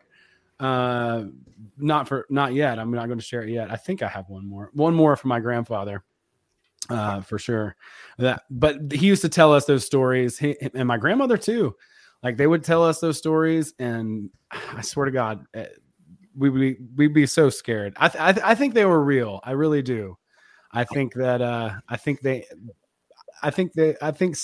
like my grandfather did like to pull people's legs, but for whatever reason. He seemed so convinced every time he'd tell us these stories, and I don't know. It's been trippy. Maybe that has something to do with the whole effect on me, you know, with the looking into the spiritual stuff. Here's the thing with things that are scary and fear, just as a representation and a model for the unknown, you know, and like. What the fuck is the difference between a spirit in another realm that's trying to communicate with you and a ghost? And how do you differentiate between the two? And how do you know, like, you know, what one is what? You know, it's like. Well, you ask it, it's a lot of and then its head rolls over sideways and starts rocking forward and back. You're like, is that a nod or a shake? I can't tell, motherfucker. What is this? Yeah, it's maddening, you know. But fear and the unknown. You're exactly right. Like those two things are definitely hand in hand. We have to face our fears and acknowledge the things that we don't know, and embrace the fact that it's easier. What was the quote again, Graham? It's easier to fool somebody than to convince them they've been fooled. Fool somebody, and that's a beautiful quote. Yeah. I'm definitely gonna hold on to that one. And slap people in the face with it. So, Darren, you don't believe in ghosts? I didn't say that. Okay. I didn't say that. I'm agnostic. I've never seen a ghost, but I've heard some people that I believe said they seen ghosts. So I'm not going to belittle their experience. I'm agnostic. Fair enough. What about aliens? Huh. Like I better know. Ghost aliens. Ghost aliens. I don't know. Aliens are probably maybe coming. I don't know. You think they're coming? Oh, that's the next Hegelian dialectic. Hey, everybody pull together. They're attacking our world. Exactly. Let's get rid of these borders. Let's have a one religion and one money and like fight these other beings off planet. And there'll probably just be some AI like animations and shit and some stage stuff, and they're like, hey, if we all come together, it'll be good. Tupac's back. It's like pretty good. The aliens are probably out there. I'm not sure that they're visiting or like that we're setting them. Maybe we are. Maybe we do. I don't know. I'm agnostic on that too. Hey, it's like the idea that you go to different worlds and shit by hopping in a tin can with rockets is really just silly to me. I mean, if you really get into, some hermeticism and stuff, and you get into that deep meditation, you realize that space travel is done. You're this fucking spaceship. an ancient philosophy. Yeah, I mean, I think they went to the moon or whatever, but now they don't have the technology anymore. They lost the stuff too. Oh, we lost the They have every piece of information pretty much ever on Google. You know what I mean? But they don't have the technology to go back to the moon. But we're going to Mars. We're going to Mars, bro. Ground sand up to Mars. The moon's off limits. I tried. Yeah. I'm interested to see how talk about egregores and stuff from like Stavish, or even just our sort of increasing awareness of what's going on. I'm interested in the how the phenomena is going to respond to our accelerated disclosure, because the disclosure is happening whether the government wants it to or not. People are sort of realizing there's stuff happening from other realms. Somebody mentioned portals in the chat. Like, how will the phenomena respond to this many more people now believing in something else? I think that's gonna cause an acceleration. What kind of acceleration? Awareness. Well, what kind of awareness? Of other things, like this non-material reality. Like, it's gonna blow people's minds open. I'll see something, or I'll just suddenly believe it. No, it'll increase. The phenomena will increase. Maybe it's already increasing. There's these like weird little orbs skittering in and out of things. There's way more of that action happening. There's like stuff's happening, but it's just discerning what's fake and what's not. What are they faking and what's real? What's the real phenomenon now? And none of us are going to believe it. That's the problem, right? They came out with the UFO thing. It's like, oh man, we've been talking about this for decades, and you haven't acknowledged it. Now we're supposed to believe you when you say that it's here. Well, belief comes through real experience, right? Or like your understanding comes through over experience. Belief comes through someone else's experience. You know, it's like you could tell me all day with the news and TV and whatever and beat me over the head with that concepts. But if you go out in the fucking desert and you see a fucking UFO, that verifies your experience and gives you something to hold on to, a reference point. Because up until you experience things for yourself, it's just shit that people told you. Yep. Yeah, the aliens is I'm with you, Darren. I'm pretty agnostic about it. I mean, I think if there are, like, it's kind of the same thing as ghosts, where they're like interdimensional beings. Like I'm with you, James. It's like, what do they need a 10 ship that's that spins around? Like, they don't need that. You know what I'm saying? Yeah. Like they've already figured out how to shift from dimensions or something. They've figured something out. That's maybe. What if it's just like they're just fucking with us? I mean, I'm a comedian. The Nazis from the moon. We're the 2022 simulation. It's running on this beat up old hard drive. It's been thrown at it 100 fucking times. There's some dinosaur shit on there still. Creeps over once in a while. The Bigfoot, all this stuff is just glitches in the Matrix. I like it. That's interesting. Yeah. I think we're going to talk about that. Actually, a buddy of mine is a programmer. I'm trying to get him, and I think I got another person as well to. But probably space is fake and nothing leaves low Earth orbit. Yeah, I think that's probably accurate too. Probably. But who knows? What a thing to say. Yeah, you got to hop in a can and find out for yourself. I mean, that's what it all boils down to. Is our experience can only go as far as what we actually go and check out and get our hands on and taste and touch and feel and smell. And fucking Captain Kirk didn't go above high orbit when they shipped him off planet. It's like, give me some physical, tangible concepts to hang on to. Theories. I mean, theories are fucking theories, and there will always be theories until proven.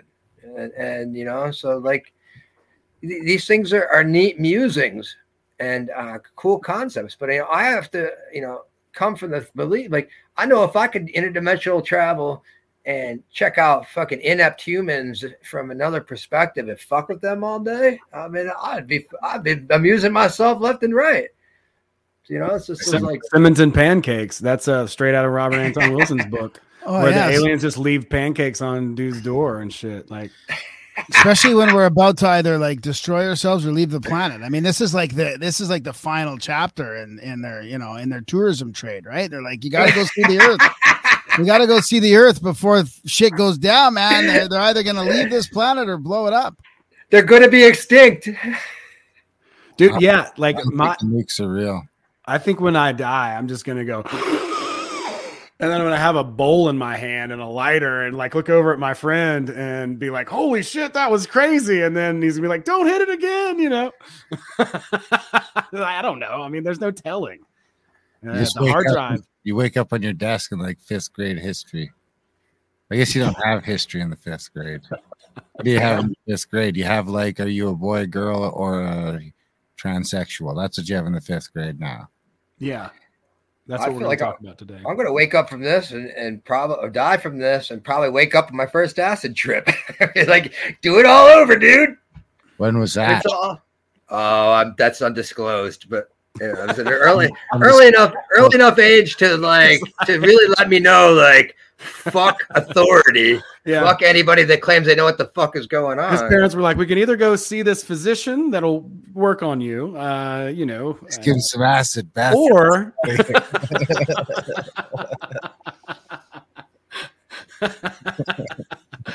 oh my God. Yeah, it is crazy. I mean, every day it seems like it just gets more and more ludicrous out in the world. Breaking down. The simulation is breaking apart.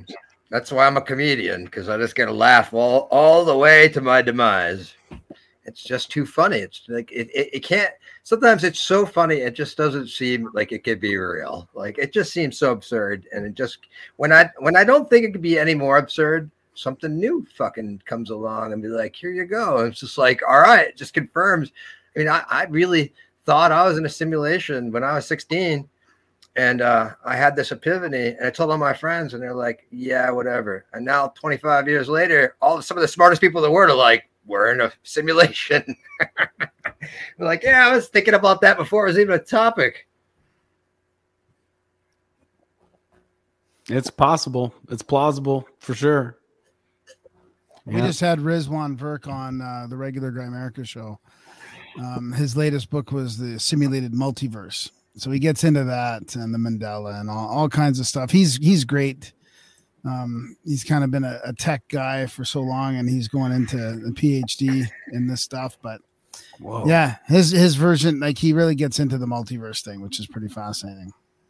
Wow, that's cool. Yeah, I'm gonna have to check that one out too. That's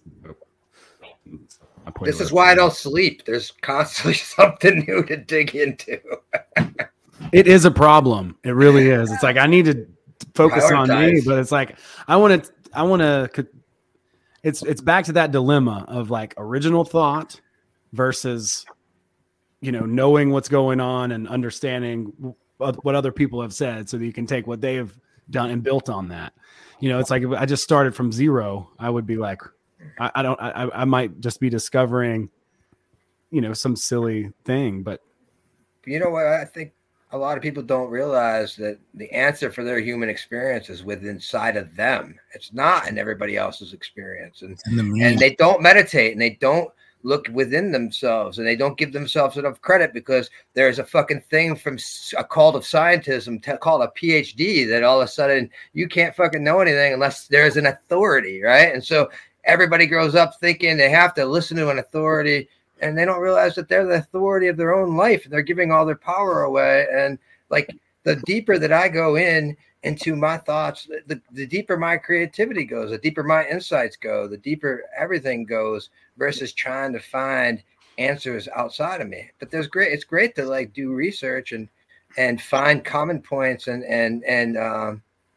consistencies, and draw conclusions and have conversations with people about these things. But really, those answers are inside of you, and the more people you try to find the answers outside of you, the more that it's just going to be a confusing fucking pile of craziness. Agreed. I like it. And Will's in the chat. He's got some good questions. You know, how come nobody has created an air force out of Merkabas to fly through the astral realm and take down the creeps in power? Exactly. These are the kind of questions. That's the kind of help we need. Like, that's right. I don't have Merkaba. I got a Cosahedron. I got a fleet. I'm fucking doing that shit, Will. I'll give you the plans. Come on down. We'll range. I'll show you how to build that shit. That was like the shape of the UFO I saw, like a dodecahedron or an icosahedron, split in That half. was the Jews too. Yeah, Yep. that was in Israel. Yeah, it was in Tel Aviv, and the halves were rotating against themselves, and the whole thing was spinning on its axis. It pretty much looked like a D20 split in half. Yeah. That's cool. So what was that? I mean, that was a Merkaba type thing almost, but I don't think it was aliens now. I mean, maybe I thought it was when I was younger, but now I think it's just some sort of weird black project that's, Pretty been racist. around for way long. That was back in 1990. So those things shouldn't have been flying around, apparently.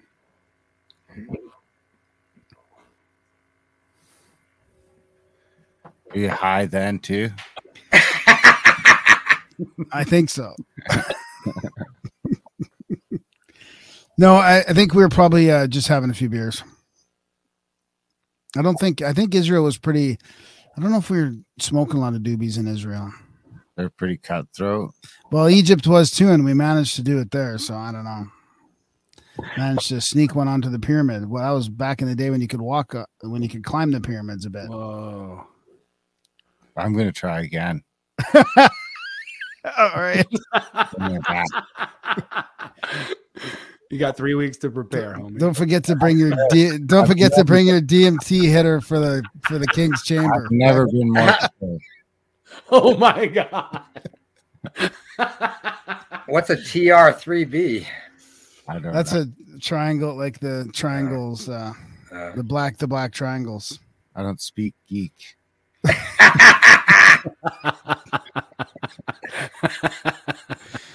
A good movie, Rise of the TR-3B, is pretty good. Actually, it talks about how many international space programs have that symbol in their logos and stuff. It's pretty cool. I'm completely blonde about that. I don't even know. I've never even heard that reference before. I think it's just like honestly, I don't even know if it's the real name, but it's just the nickname that these black triangles have had, like TR for triangle 3B. Okay. It's like the big black silent triangles, basically, that we made, not, the black manta. Yeah. That we made, not from aliens.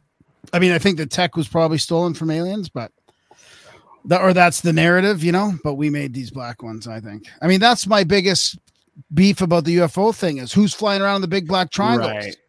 Yeah. Silent, fast, I mean, we saw a plane go over us, like a big F-16, I think. No, not an F-16, a C-16 or a C-17, maybe one of those big cargo planes, like 50 or 100 feet over us in the Grand Coulee in Washington. And it just went flying through the coulee, and it was so fucking loud. And that's the thing about UFOs. Like, you see UFOs and they're making zero sound at all. And they're flying, zipping this way and that way on some sort of energy system that we are not allowed to know about. I think that's the key part. We're stuck here fighting over fossil fuels and carbon and CO2, and they're flying around in black triangles. Well, I mean, they always have the good stuff. It's true. I mean, if you go back to like 1960s, right, when these disclosure things, they're talking about flying saucers. It's like, if you saw one of those, you just make fun of it now. You know what I mean? Like, nice jalopy, bro. Like, you're so late to the party. Like, look, we can see the rivets, dude. Yeah, come on. That's the CIA's version of UFOs. That's vintage. You know what I'm saying? Like, that's like an old UFO. People in the 50s were going to buy that shit, now we're more sophisticated, and we've been watching TV for 50 years, and now they need to, up their game. So, yeah, I mean, you got the stealth bomber, and these are things we know about, right? Like the stealth bomber apparently flies completely silently. I had one to fly over me in the New Mexico desert on I-40, and that fucking thing was loud and scary. And like we were the only car on the road, and they purposely did a flyover and fuck with us. And I can tell you it wasn't that quiet. Is it a stealth or a B2? It was a stealth. It was definitely like one of those crazy, like triangle, like the weird W. shapes. Yeah. It was fucking awesome. I mean, that thing was amazing looking. I got goosebumps right now just thinking about how cool it was. I mean, it rumbled the whole car. It like blew up dust and like it was insane. Like I'd never experienced anything like that before. Like they were definitely like, hey, look at that car, let's fuck with them. Yeah, I would, and back to it, I would too. Like the Simonton pancakes, or like look at these two stoners are definitely let's fuck with them, and you're in a stealth bomber, just like a fly. I cannot blame them. No, that's crazy. I mean, like, yeah, you look at the evolution of the technology. I don't know, maybe people. And then it goes back to that whole like theory, right? Like if you don't have a category or a place for it on your map, then you can't identify it anyway. So, maybe those things were scooting around in the 50s too, but people just couldn't really identify them, or they thought they were crazy, or, put them in a home for stuff like that. You know what I mean? So it's kind of hard to know. I tend to go with a more like interdimensional sort of thing. That's more my speed. Yeah. I mean, I know there's shit out there because of the sleep paralysis fucking shit, like that's where that whole thing, that's been something that I've had to deal with consistently, even past seeing some weird ghost whose head swiveled and twisted and stuff. See, that sounds more insane to me. Like I can't even identify with that, but to me, that sounds crazier than ghosts. Not being able to move your body and like, and being a captive audience to whatever the hell is going on in that experience. Yeah, I mean, it's weird too because sometimes like the beings themselves have come off as different things. Like one time I thought it was my dad choking me, dude, and that's horrifying. I'm already scared. You wake up, you can't really breathe, you can't move, and you can't scream. So like, what you really want to do is like move, breathe, and scream. Those are the big like three, and you can't do any of them. And so like it just sometimes it feels like. It seems like there's a woman that's just sitting on your chest, like sucking dick for cock. Yeah, I mean that's scary. That's way scarier than any ghost story. But there's just no components of a story, so like you tell what happened to you and it's done. I mean that's old. That's ancient, right? The old hag stuff, right? Goes way back. The old hag. Sometimes thing, right? It's just in the corner. It's just a voyeur. It just wants to watch the incubus and succubus. Yep. I mean, this is what I wonder what the ancients did with these NDEs and these other sort of paranormal experiences. Right? Come back from an NDE with special powers. Like, are people going to think of you as a demigod, or are they going to try and mimic that? Go well. Yeah. Well, I mean, that's the thing. Hey, I forgot that was there. No, I mean, well, that's the weird part about it too. Like Skill Will, that's more of a contemporary phenomenon. Yeah, that's just Thursday night. I mean, maybe not. I mean, maybe that was happening like 3,000 years ago too. You never know. Yeah, they say it's the oldest trade or whatever. Yeah. But yeah, I mean, the sleep paralysis thing it's legitimately scary because I mean but the thing about it, and I read Anthony Peake's book. I've got a couple other friends as well, and that have looked into it. And and one of the things that they say, no, you're good, man. That's we're here to have a good time. Yeah. That's hilarious. Yeah. We got to share this. I mean, there's no, what if you got drugged by an ugly hooker and you woke up while she was checking your wallet? And that is the setup to a joke. We'll read it to you, Darren. Cardi B made a career of that. Okay. All right. So, but yeah, the sleep paralysis thing. One thing that I've heard people talk about is that shamans would go into caves and intentionally be in the dark for long periods of time, and I think that does somehow, create like DMT thing happening in your brain. But they would have these sleep paralysis demons, and those would prompt them to have an astral experience. And I've talked to Joe about this as well, and a couple other people, and there seems to be evidence for it. I haven't been able to do it because you got to like calm yourself down in that moment, and it's really hard to get a hold of yourself and just be like, all right, calm down, because like you're just you wake up gripped, so you have to take a second to sort of like calm somehow down, and then try to roll out of your body. Follow them, like they take you with them, or I don't know if they're guides. Oh my God! I mean, that's a scary thing to follow. What if you get there? They're like, it just goes next level weird. You're like, now you're trapped here. There's all my friends. They're gonna rape you too. Gets rapey. Hey, we actually got him to come, guys. It's a gang train. No. Yeah, I mean, the next thing you know, your dream was seeded by them, and then you're calling the doctor the next day. You know what I'm saying? Over. Plan B. Plan D. It is hard to wake up and just get a hold of yourself. Like that's the whole thing. I had a friend of mine who was awesome. I told him that I was having this issue, and he actually he cleared the room, and we kind of worked together, but he kind of did that whole bit. And one of the things that he talked about, and sometimes he'll be in the chat, my homie Ben, brilliant dude, and he was like, here's how sort of it works. His theory of ghosts would be kind of similar to yours, Graham, because it was like happening a lot in a room in my dad's house, and my dad's house was relatively new. So he's like, that's kind of weird. It's kind of weird that there would be something in a new place. And I'm like, okay, well, how does that work? He's like, well, here's an example. Somebody could have been in that room building something and like smacked their hand with a hammer and just said, oh, God damn it, or something like that. And that energy just began like that and drew more of similar energy to itself to ultimately become, this negative entity force. Maybe it's still growing, who knows?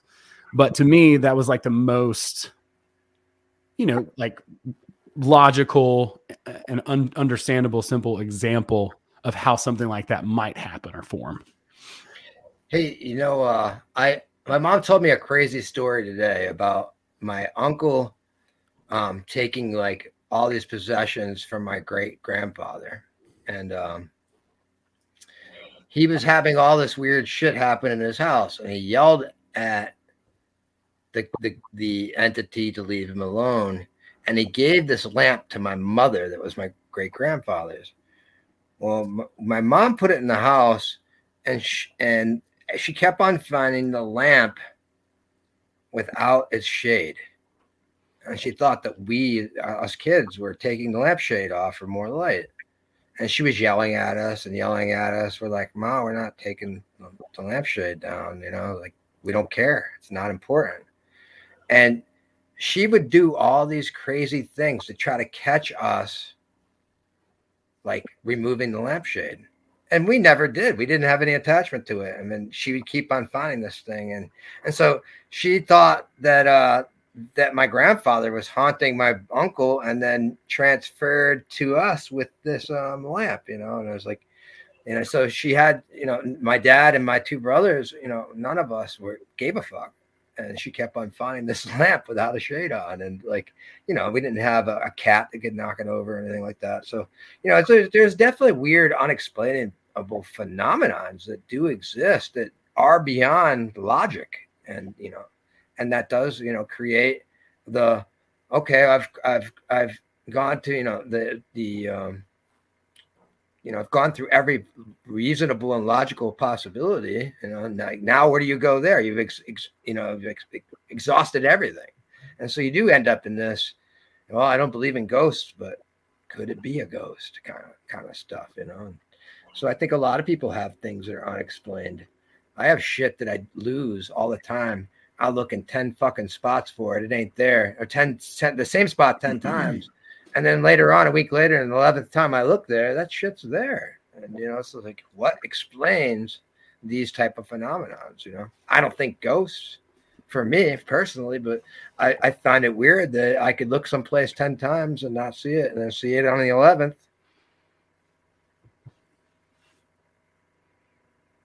It just doesn't grow legs and walk away, James. Yeah, well, you know, it really doesn't. But it kind of seems like it does sometimes. I know what Shit. you mean, dude. I hear you. Sometimes just finding my keys, that's like the thing of the day. You know what I mean? That's the hold up. Well, I mean, if you find your keys, you're gonna find the Holy Grail. So, you know, they got to keep you. The universe has got to keep you from getting those keys out and getting to that one spot at the right time to have the right message. I was thinking about this today. What if the Holy Grail was just so obvious, right? Like, I've been trying to work this out, so work with me here. It was something so obvious and simple that even that it's plastered all over every sorority. It's just live, laugh, love. That's it. They got it figured out, you know? I don't know. I'm still working that out, but whatever. It's kind of true. We do have to intentionally talk about aliens and have fun with stuff like this. But there's some crazy ass shit going on all the time, and it just keeps getting weirder. I think Darren's theory of the broken simulation it's just getting out of control. That's plausible. Who even knows at this point? But it is that time of the year. Subscribe to that. It seems like you did from it's amusing, you know? Yeah. It's just a guess. All of it is. Nobody. The more we learn, the less we know. That's what I feel like. But why do we like want to keep going and we can't stop ourselves? It's kind of crazy, right? Beats Netflix. What else are you gonna do? That's a good point. You can just go to work and like earn money and live life. Like, you know, you gotta make, you know, you gotta investigate and make jokes about things and have fun with it. And like, you know, the eight wonders of the world were a thing before we had the internet. It's true. The internet's changed the game. It's maybe exposed how broken this whole thing is. It's the fractal of it, right? Like of itself. Like we're just descending into this rabbit hole. Yeah, we were talking about that. So Gordy says, I'm expected to see Titans at any moment now. Dude, I swear to God, I was just saying that the other day. Like, we might see giants. It could happen. Anything could happen. Aliens, it could be, you know. They're giant aliens. Giant aliens. They're coming. Disclosure, man. There you go. And it might even be a blue beam. Blue beam could be cool. I've been waiting for the alien since 2020, if I'm honest. Oh man, I've been waiting since I was 5. Yeah. But I really expected them then, you know. Well, no, I mean they already laid on too much shit for that. You know, it's like, and here's the thing: if it's on the fucking mainstream news, it's bullshit. Don't buy it. Don't buy it. What about that last time? Like Graham was saying, it's like they lie, but then the last time they cry wolf, and it's legit. Yeah, whatever. Fucking. Yeah, you know, I'm not even going to believe that shit if they tell me nuclear missiles are headed my way. I'll have long enough time to kiss my ass and say goodbye, but I'm going to make a cup of tea and call them on their bluff because I don't have control over it either way. Or the new COVID strain from Colorado or whatever they were experimenting, you know, 80% fatalities escaped. Yeah. I'm like, okay, whatever. So now you're going to find, now it's finally going to be the pandemic for the unvaccinated. Who's going to clean that fucking mess up? So dumb. Seriously, it's going to stink like all hell. Who's going to really do that work if they kill all the slaves? So from what I understand, this is just coming from a friend of mine who's a nurse. He was telling me there's kind of like a perfect balance that you have to have with a virus or something like that. If it's too deadly, then it won't spread that far because it will just kill everybody in its way immediately, right? So like if it comes out in Colorado, like boom, boom, boom, boom, boom, boom, like everybody just dies within, I don't know, 100 square miles or whatever, right? Like wherever that's at. So it won't get that far. But if it's like the perfect amount of communicable and it's, ultimately damaging or deadly over time, then, there's more people that can get it and spread it. And then, as kind of James is pointing out, people will go away at different times. So there's the cleanup crew is always kind of hanging out in the I wonder what that percentage is. I wonder what that perfect percentage is. Yeah, it's a good question. I think it's relatively low. 33%. I'm not lucky enough to be on the wrong end of that. I don't think so either. That'd be too easy, dude. No, there's freaking no way, man. After all of no this? way. Yeah, that's what I was I'm gonna talking start about. licking doorknobs on the next one. So why are they making new strains? That's why are they making this shit?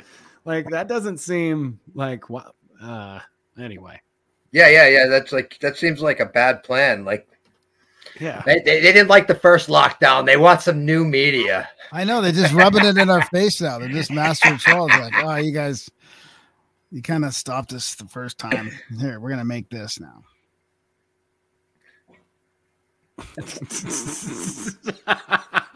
Okay, it's a humdinger. This is why.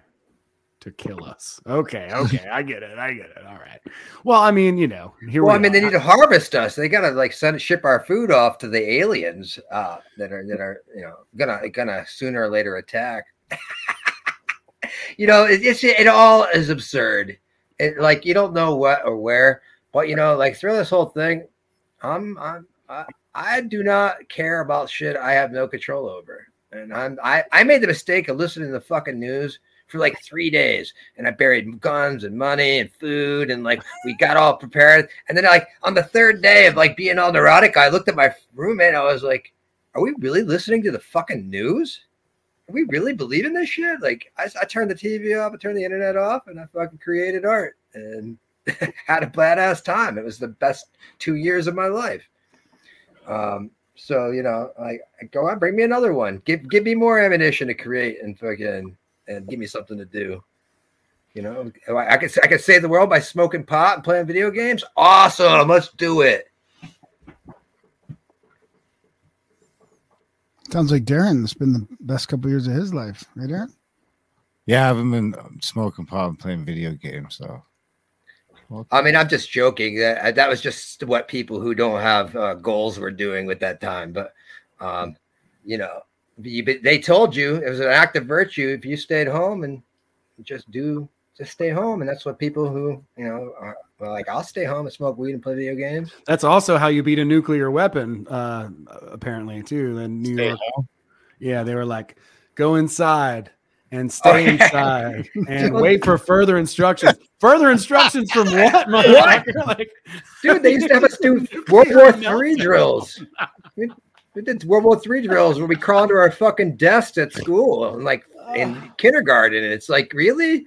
I don't think this is gonna do anything. It's about instilling fear and being compliant, and it's always about compliance. Yep. Yeah, big election coming up, which reminds me to remind everybody out there to not fucking vote. Don't you vote. Like they count them, motherfuckers. That might get you censored off YouTube right there. Right. No, that's voting. That's got this whole stream and no problem at all. But the end, that whole don't vote thing. Well, I mean, I've said this for years. Imagine if nobody showed up. You can't claim authority over people who won't give you the power. It's no, dude. If nobody showed up and voted these people in, they wouldn't have any right to rule over anybody. So, speaking of elections, in Nevada a couple of years ago, a guy named Dennis Hoff was running against the incumbent, and he was the founder of the Bunny Ranch, and he died 2 weeks before the election, and they couldn't get his name off the ballot. And he won the fucking election. So, how bad of a politician do you got to be to lose to a fucking dead pimp? I mean, to me, that's just like the ultimate. Like a dead pimp beat the current fucking politician. I bet that town works like it's just humming along like a sewing machine. I mean, things are like, good. Voting says this fucking bullshit system works. And that's what I tell people all the time. I do believe, however, voting on your local level can produce some kind of results. But if you're playing that goddamn game. But back to the other point, who's going to take this stream seriously at this point? We've been fucking crazy all over the place. Aliens and ghosts. Well, yeah, I mean, on the voting tip, there's a quote by somebody, and they're like, if voting mattered, they wouldn't let you do it. I can't remember who said that. I don't know if it was Bill Hicks, Mark Twain. I think it's Mark Twain. That sounds right. It was somebody like awesome like that. Yeah, but yeah, deciding who to give my power to. Fuck yeah, Glenn Starr. That's exactly that's what it is. It's back to this hero mentality that someone's going to come to your rescue instead of you being present for your own experience and the things that mean something to you where you fucking live. And that's, you saw the whole thing play out with like Trump and Biden, where they made Trump an enemy, and then Biden came to save everybody. And Biden was the protagonist to save us from the mean Trump guy. And it's always a game. It's become theater. It's really theater. I think it's been theater for a long time. I mean, we were talking about this, or I was with some people the other day where even to 2000, look back at 2000. What a joke. These are our options. It's just gotten more and more ridiculouser as time went on. Like 2016, you couldn't have picked two of the worst people to be going against each other for this. It was laughable. It was definitely one of the worst options ever. I did not take part in that at all. I voted Libertarian because they could look up whether you voted or not in my city. And I didn't, it was one of those kind of coercive tactics to manipulate people into voting, so I threw my vote away intentionally. I just burned that sucker because I actually had never voted before 2016. It was the first time I ever voted, and then the last it will probably be the last. Perot was the last time I voted. Nice, you voted for Perot. And literally it was because I was in this. I had to pass this class called Modern Problems or Modern something. It was like a college level class, and I had literally blackmailed my school administration into giving me my diploma. And I had to do some weird, stupid things, like civic things, to get that last class, to get the fake document that no one's ever fucking asked for, that I got from my grandmother that I could have bought at Staples.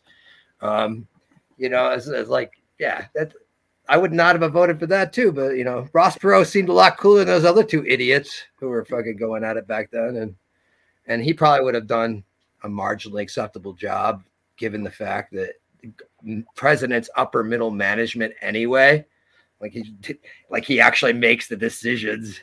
We know who really makes the decisions, don't we, Darren? The juice. That's right, folks. That's going to do it for us this time. Well, that's a hell of a closer. That might actually do it for us forever. Jesus Christ. We started. Was he one? Oh, no, I'm just kidding. Oh, I don't know. I thought he was the king of those guys. But anyway, that's something different maybe. But no, we appreciate it. You guys are amazing. Thank you so much for coming to hang out with us. Thank you to everybody in the chat. I hope you've had a good time. I hope you've laughed. I hope you don't take us seriously, but not too seriously, because that's how we feel about you.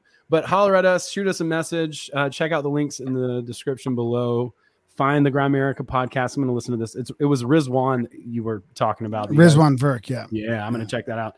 And their books, their links are in the show notes. Please go check them. Come hang out with us, guys. We'll be at Mount Shasta live and in person February, right up to Valentine's Day. I think the 13th is the last day.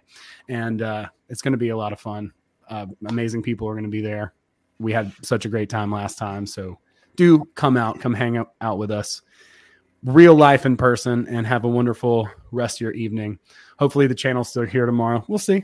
I'm glad this is saved forever. Yeah, hopefully this. Yeah, thank God for Content Safe, because they're going to put it out on BitChute. And they don't give a fuck on BitChute, so hell yeah.